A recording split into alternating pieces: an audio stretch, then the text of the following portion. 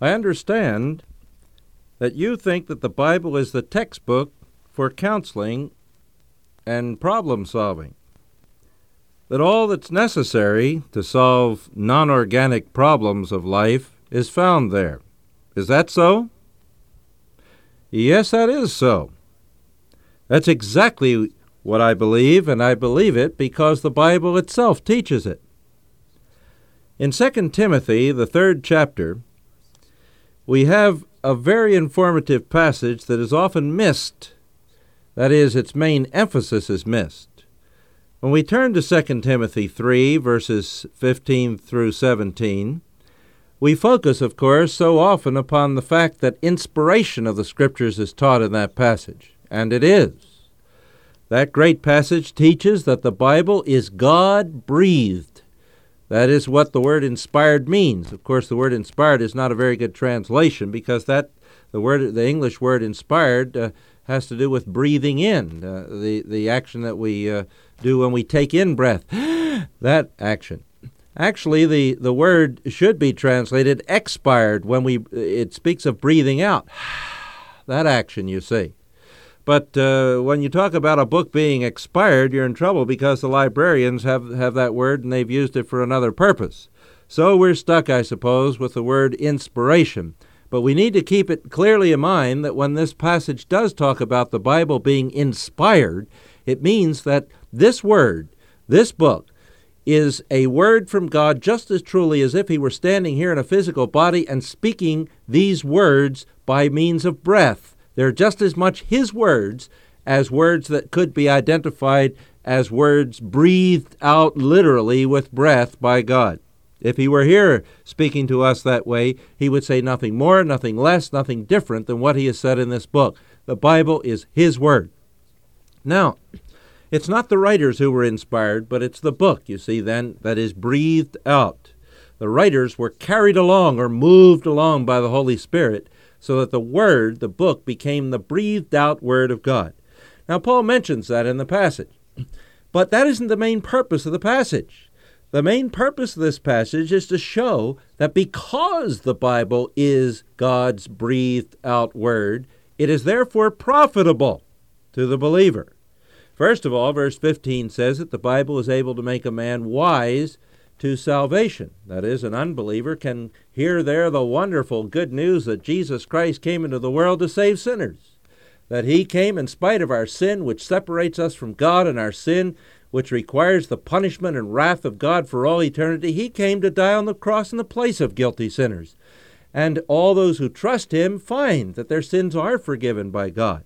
When they believe that he died for them, when they put their trust in him as their Savior, they are saved from its penalty, and day by day they're being saved from its power, and someday eternally they shall be saved from the very presence of sin itself. But then for the person who is saved, who has been justified by faith in Christ, we read that the Scripture is profitable or useful for 4 things, namely, teaching, reproof, correction, and training in righteousness, verse 16. And these 4 things enable the man of God, and this speaks primarily in the pastoral epistles of the minister of God. You might turn to 1 Timothy 6:1 when you have a chance later on and check that out. It's a phrase, the man of God is a phrase that's picked up out of the Old Testament by Paul from passages like 1 Kings 17, 18, 24, and so on, that speaks of the servant of God who ministers for God. That the minister of God, the man of God, may be adequate, thoroughly equipped for every good work. Now you see, that's what the Bible is intended to do. Equip the man of God for every work that God calls him to do. And the words here are interesting, the words that are used for equipping. There's a term here that means to so rig out a boat that it's ready to meet any exigency or emergency on its voyage, to plan ahead of time to meet all of those difficulties or problems which it may encounter. Now that's exactly what the Bible does. It's a book in which God has forethought all of the difficulties and all the problems and all of the heartaches and all of the difficulties into which his people might fall. and it has given help and information and data to the one who has to minister to people in every situation of life so that he can meet all of those through this book. Now, how does he do it? He does it through the process of changing people by the book as the Spirit of God enables them to live according to it. And there are 4 things in that process of change that are mentioned in this passage. The first of those is teaching.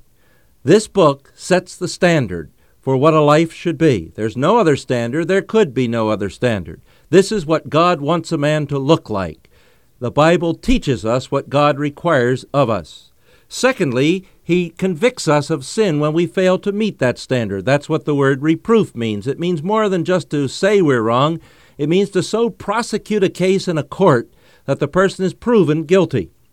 Thirdly, the Bible not only knocks us flat by convicting us of our sin and showing us when we fail to live up to the teaching of what God requires for us to do or be in life, but it also, after knocking us flat on our faces and showing us our sin, picks us up. And as this word literally means, the word that's called correction, means to stand up straight again. It picks us up, stands us up on our feet, heads us in the right direction, and gives us a shove. In other words, it shows us how to get out of the mess. It shows us how to be forgiven, how to get things straightened out and headed in the right way again. And finally, the Bible trains us in righteousness. It keeps at us day by day by day by day until the new ways of God are habituated into us and a new manner of life is developed.